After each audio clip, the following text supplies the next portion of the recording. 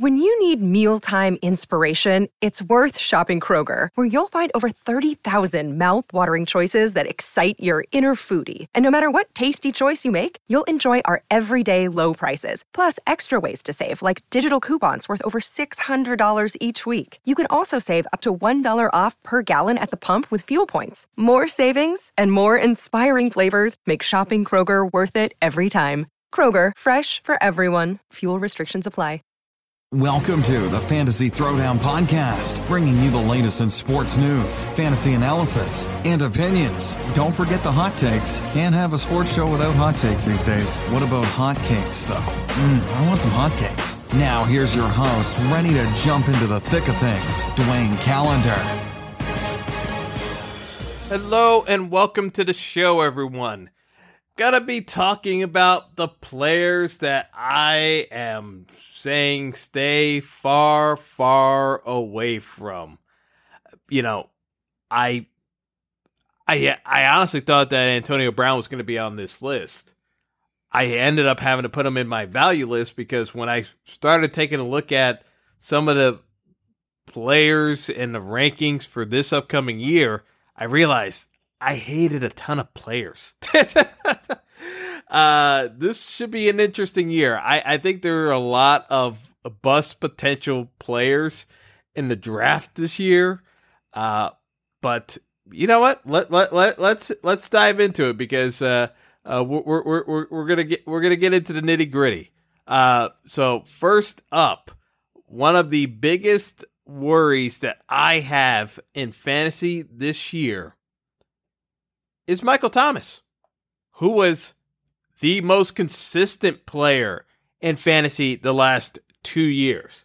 Here's my bugaboo with Michael Thomas, and no one is talking about this. Drew Brees in the second half of the season regressed so mightily as a passer that it was the Michael Thomas show that was bailing out Brees. But as the arm strength of Brees was deteriorating in the second half of the year, it was getting harder and harder for Michael Thomas to make the same plays he was in the first half of the year. That's why when you saw in the NFC Championship game, as much as we complain about how blatant the missed pass interference call was, the reason why the Saints lost that game was Drew Brees couldn't find ways of getting the ball to anyone else, including Michael Thomas, because you know, the Rams were doing a very good job of blanketing Michael Thomas. Brees couldn't pinpoint the ball, and he was having trouble getting the ball out to some of the other wide receivers. Now, you could say Brees might have been banged up and wearing down towards the end of the year, but I don't know. It's when you still have some of these other wide receiver targets like Devontae Adams, DeAndre Hopkins, Julio, it's a little bit hard paying up the premium because I'm seeing Michael Thomas being ranked on some boards as the number one wide receiver. I don't know about that. Am I going to pass up on Michael Thomas in the second round? No. But if you're telling me that Michael Thomas is a lock in the first round, I'm going to dispute that. You got Odell available. You got even if you're going to reach for Mike Evans, I just think that there's a worry here with Michael Thomas, especially in standard leagues where you're not getting points per reception. I think there's a very real concern with Drew Brees' regression potential this year because, again, Drew Brees is up there in age. He's 39. It's not a spring chicken. There's a real chance that the Saints offense regresses in terms of passing efficiency and that it becomes a lot more run-based. And believe me, I didn't really get to talk about him enough in some of my other podcasts, but Latavius Murray, I believe, is an upgrade over Mark Ingram. And, being able to have, I think a faster back to hit the hole than Mark Ingram, I think brings more dynamic run game to the Saints offense. Yes, should that help with play action with Brees? Yeah, but play action is not necessarily the forte of Michael Thomas. Michael Thomas is more going across the middle of the field and getting catches in traffic over defenders. And again, I have some concerns with Drew Brees' passing. I'm just saying. Not saying not to pick him at all, but I would say be wary of value not being returned. Another player, Todd Gurley, still going way too early in drafts. I'm seeing it. I'm still seeing people taking Todd Gurley in the first round. The Rams have outlined their game plan this year. Keep Todd Gurley as healthy as possible for the playoffs. They want to limit his possession by at least 30 to 35%. So that means Todd Gurley's only going to be playing about 60% of snaps instead of the 85 to 90% he was last year, because they're worried about his arthritic knee. And as someone with arthritic knees, I can tell you, arthritic knees don't necessarily get better. It's a long and difficult process. So, maybe I'm a little bit biased from personal experience, but it doesn't really play out all too well unless you go more extreme routes in terms of medical procedures when you have genuine arthritis in the knee. There's no magic cure-all bullet to address that, especially in a position as difficult as NFL running back. So, again, Todd Gurley being taken way too early in drafts. When he's being taken in the back end of the first round, I shake my head because I've seen enough draft results to tell me that people are not taking the Rams at their word. They're thinking that the Rams are going to back off of this. The Rams' goal is to win the Super Bowl. So, obviously most teams, the goal is to win the Super Bowl, but the Rams legitimately believe that they're going to win the Super Bowl. They're going to do everything possible to keep Todd Gurley healthy, and they're going to use everyone else on the offense to that extent to keep Todd Gurley fresh. So, Todd Gurley, as you knew him, is not going to be the same regular season Todd Gurley. And if you've been paying attention, Todd Gurley does not give a damn about fantasy football, fantasy owners. He even trolls fantasy owners about when they complain about him taking himself out of the game right before the Rams are about to score a touchdown. He doesn't care. So I don't think Todd Gurley is going to be even remotely concerned about the possibility of being taken out of the game as the Rams are in goal line situations, because I think that's a very real possibility. Darrell Henderson and Malcolm Brown are in there for the specific purpose of taking the goal line carry so that Todd Gurley doesn't take those blows. That, to me, signals you have a very real possibility that Todd Gurley does not hit double-digit touchdowns this year. No way does that make him even a running back one option, in my opinion. I think he's running back two this year. That means Todd Gurley should not be taken until the back end of the second round, if not round 3. He's going in the back end of the first round, early second round. Sorry. I don't see how the value gets returned there. I think the Rams have been more than upfront about how they want to handle Todd Gurley this year. People are just not reading the headwinds. Another guy to be wary of, Adam Thielen. And here's the thing with Thielen. It's not that I dislike Thielen. It's the fact that I think people are sleeping on Stephon Diggs. Stephon Diggs, in the second half of the year, once the Vikings shifted more to a running-based offense, the passing lanes opened up more for Stephon Diggs going across the middle of the field. They weren't nearly as focused on going down the field with bombs to Thielen. So Thielen's production dropped off precipitously. So to me, yes, I get it why you're taking Adam Thielen in the second round. I just think that from a valuation standpoint, there are other wide receivers in the second round you should be targeting.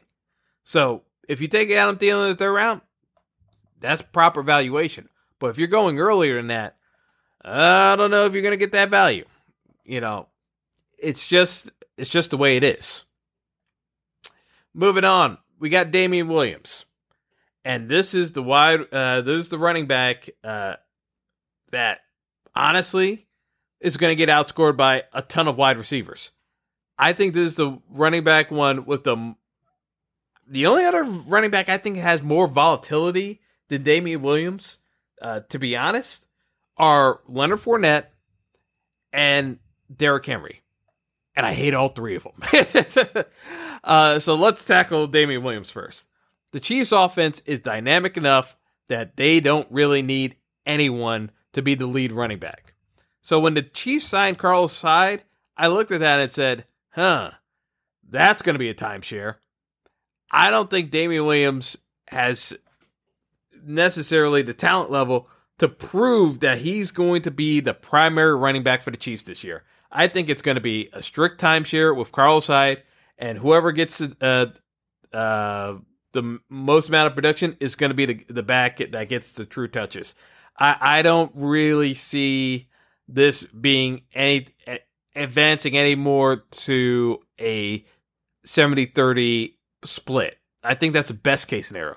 More likely, you're probably going to see 60-40. And if it's 60-40, that's running back too. Like, the only guy who can be efficient enough offensively to survive a 70-30 split is Alvin Kamara.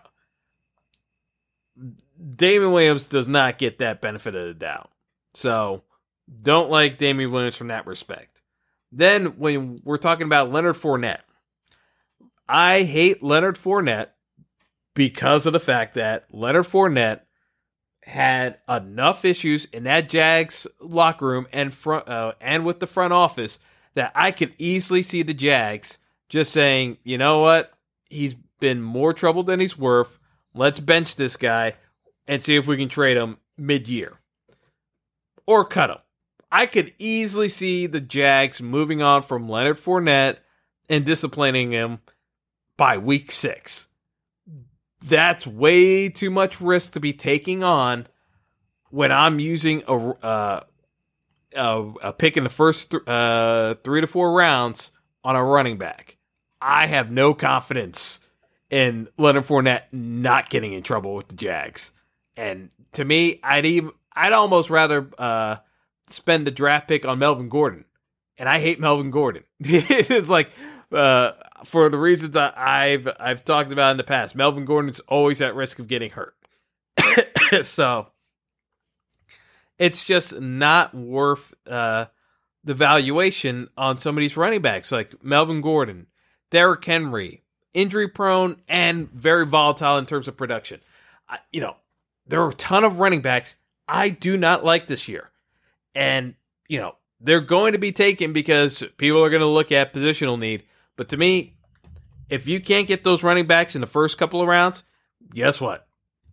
Start punting down and start getting creative with bringing in the likes of a Duke Johnson in the middle rounds, Phillip Lindsay. Those are the guys that I would start taking a closer look at. But, there are too many guys that I think are busts in the running back range this year. Tariq Cohen, I'm going to end up drafting Tariq Cohen, but I have no illusions that he's going to be a great value. David Montgomery, also running back on the Bears. Between Cohen and Montgomery, one of them's going to be a bust. I don't know which one, but one of them's going to be a bust because Matt Nagy has his designs on how he wants to run his offense, and usually it's spreading the ball around so that more often than not, everybody doesn't get fed. And, that's just the way it is. When you're trying to devise a draft strategy, you're trying to find guys who are consistently going to get volume throughout the season. And there are enough running backs this year that I have no idea where they're going to be 1 week to the next. And James White is another example on the Patriots. I love James White. I don't love his valuation. If you're taking James White in the first 60 picks of a fantasy draft, you're asking for trouble. Because, again, the Pats spread the ball around enough, and unless you're Sony Michel, none of those other players are going to get enough of those breakdowns in terms of enough of those breakdowns in terms of evaluation to be consistent enough. So I look at this as a case where, at the end of the day, we have to be more balanced in terms of how we evaluate targets throughout the year. And I don't think the industry does nearly an appropriate amount of times. They always look at the upside. They don't look at the potential downside in terms of attempts that guys could be facing. And the truth of the matter is, there was a lot more risk in the running back position this year than there have been in years past. Timeshares are a very legitimate thing moving on there. And, it's very likely that a number of these running backs are going to bust in a horrible way. And, they're being drafted as if there's no bust potential. And there very much is. All right. Moving on, I've talked about quarterback a couple of times, but I'm going to say it again. Deshaun Watson, Aaron Rodgers, all these quarterbacks that are going in the 3rd and 4th rounds, just stop. I've seen even Baker Mayfield pegged it in the 4th round, and just stop. Just stop, folks. Quarterbacks should not be drafted before round 8. Unless it's Patrick Mahomes, and even Mahomes, I only have on maybe you can justify it in a 12-team league if he's just after round 4 and you go into round 5. The values that you get for quarterbacks are not significant enough to distance themselves away from other skill position players. So, it's just not there. The value is not there for the vast majority of these players. It's just not. So that's why, I say this again. Wait on the quarterbacks. Wait on the tight ends. Because, again, outside of the top 2, it's a hodgepodge of same valuations, but very different average draft projections. And the later you can go with that, the better off you'll be, because you'll have more skilled position players that can make a difference for your rosters. All right, so one other guy that I'm going to throw out there, well, 2 guys. One being Josh Gordon, still being taken way too early. I know what Josh Gordon's talent level is. I know the New England Patriots are not going to make the same mistake this year again that they did last year with giving Josh Gordon open arms, being involved in the offense, knowing that Josh Gordon, has a very legitimate substance abuse problem. Yes, they will have Josh Gordon in the mix at some point in the year. I don't think they're going to rush things either. I think they could put him on the PUP list while they sort through if he can consistently be clean and sober and have him available for the stretch run. I don't think they're going to risk putting him on to start the year too early, because they saw how that played out last year by rushing him through things. I think Josh Gordon's just one of those guys that you got to treat him with kid gloves and just wrap him in bubble wrap if possible, just because of how powerful substance addiction can be. I just don't think they're going to rush him into the mix. But the fact that he's still being drafted in the first 5 rounds of fantasy drafts, I just think it's a waste of a pick. I really do, folks. That's just the way I look at it. The other guy who's being drafted way too early, Kareem Hunt. Kareem Hunt suspended for the first 10 weeks of the season. You have no idea how your team is going to be performing. I said first 10 weeks. Basically, he's suspended the first 8 game. He's suspended the first 8 games of the year. So let me phrase that. So when I say the first 10 weeks of the year, he's suspended the first 8 games of the season. The Browns have a bye in week 7. That doesn't count in terms of the suspension. So you add on another week. So the earliest that you'll know how he's practicing and being used with the team and being able to be used is week 10. Other than that, you're guessing. So you're waiting 10. So you got to get through 9 weeks of the season with no injuries, no disruption, no underperforming players, with a player who's not going to be on your, not going to be able to be used on your roster. And you can't put him on the IL list either, like an injury list. He's suspended, not injured. So that's a lot to ask. You're playing with fire when you're drafting a guy like Kareem Hunt.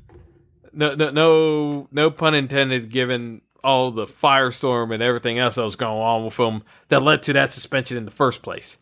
I just don't think. I don't think it's a good idea.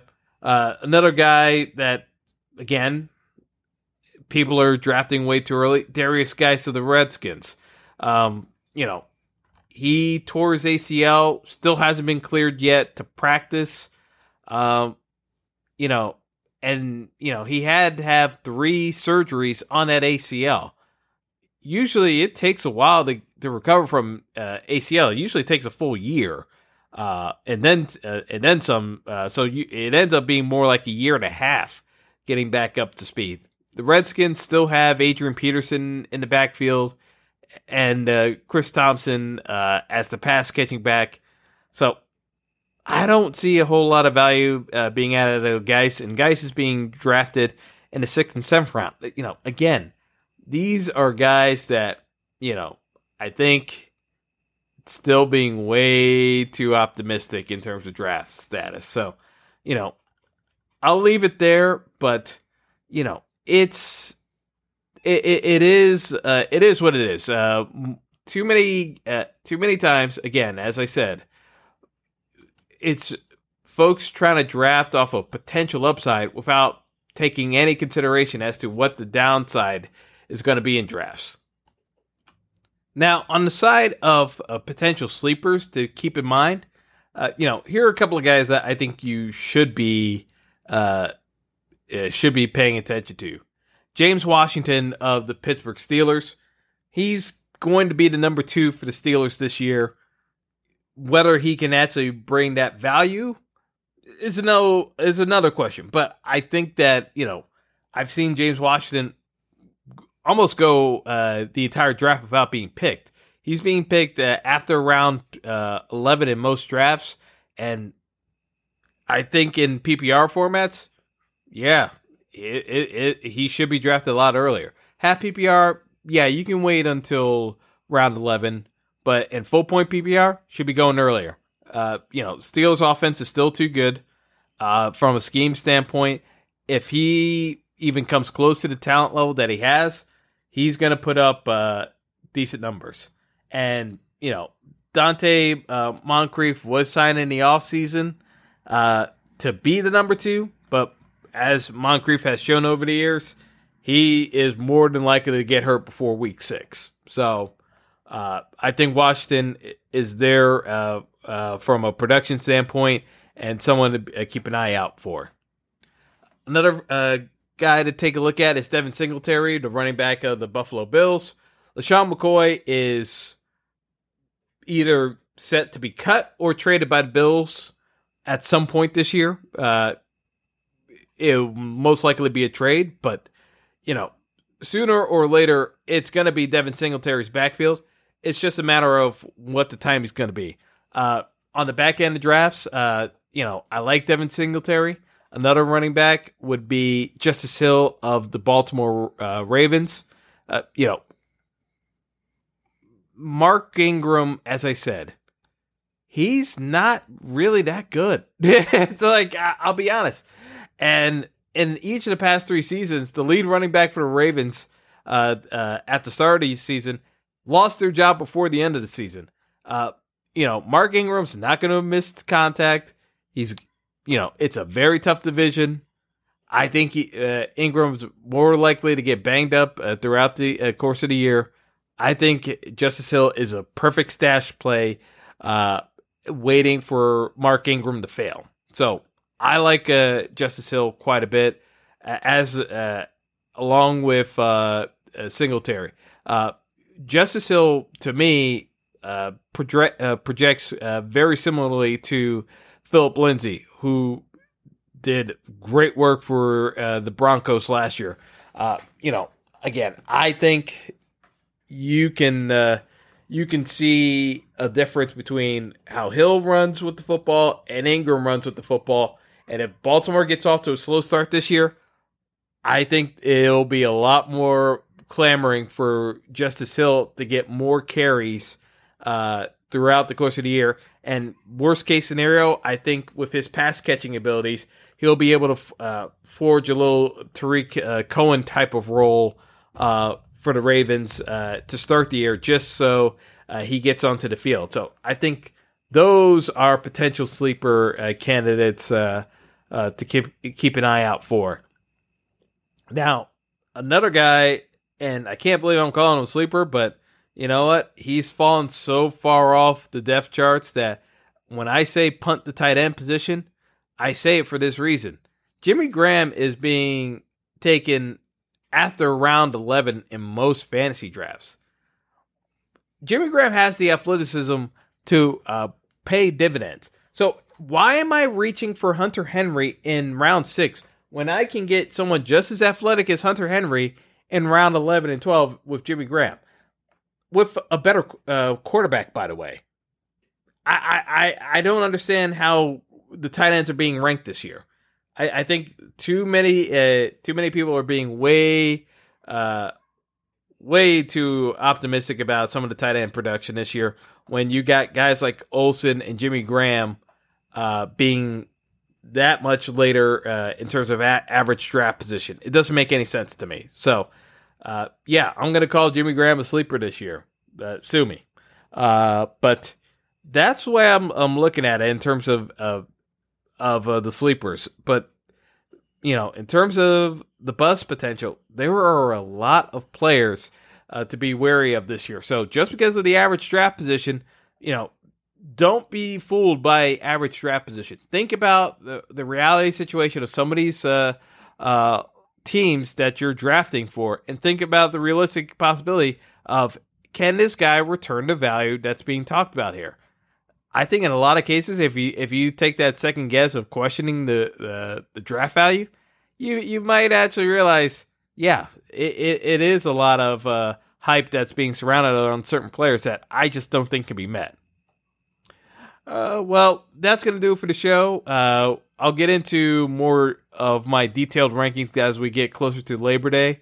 But that's going to be all for now. But have a good one, folks. Say goodbye to your credit card rewards. Greedy corporate mega stores, led by Walmart and Target, are pushing for a law in Congress to take away your hard-earned cash back and travel points to line their pockets. The Durbin-Marshall credit card bill would enact harmful credit card routing mandates that would end credit card rewards as we know it. If you love your credit card rewards, tell your lawmakers, hands off my rewards. Tell them to oppose the Durbin-Marshall credit card bill.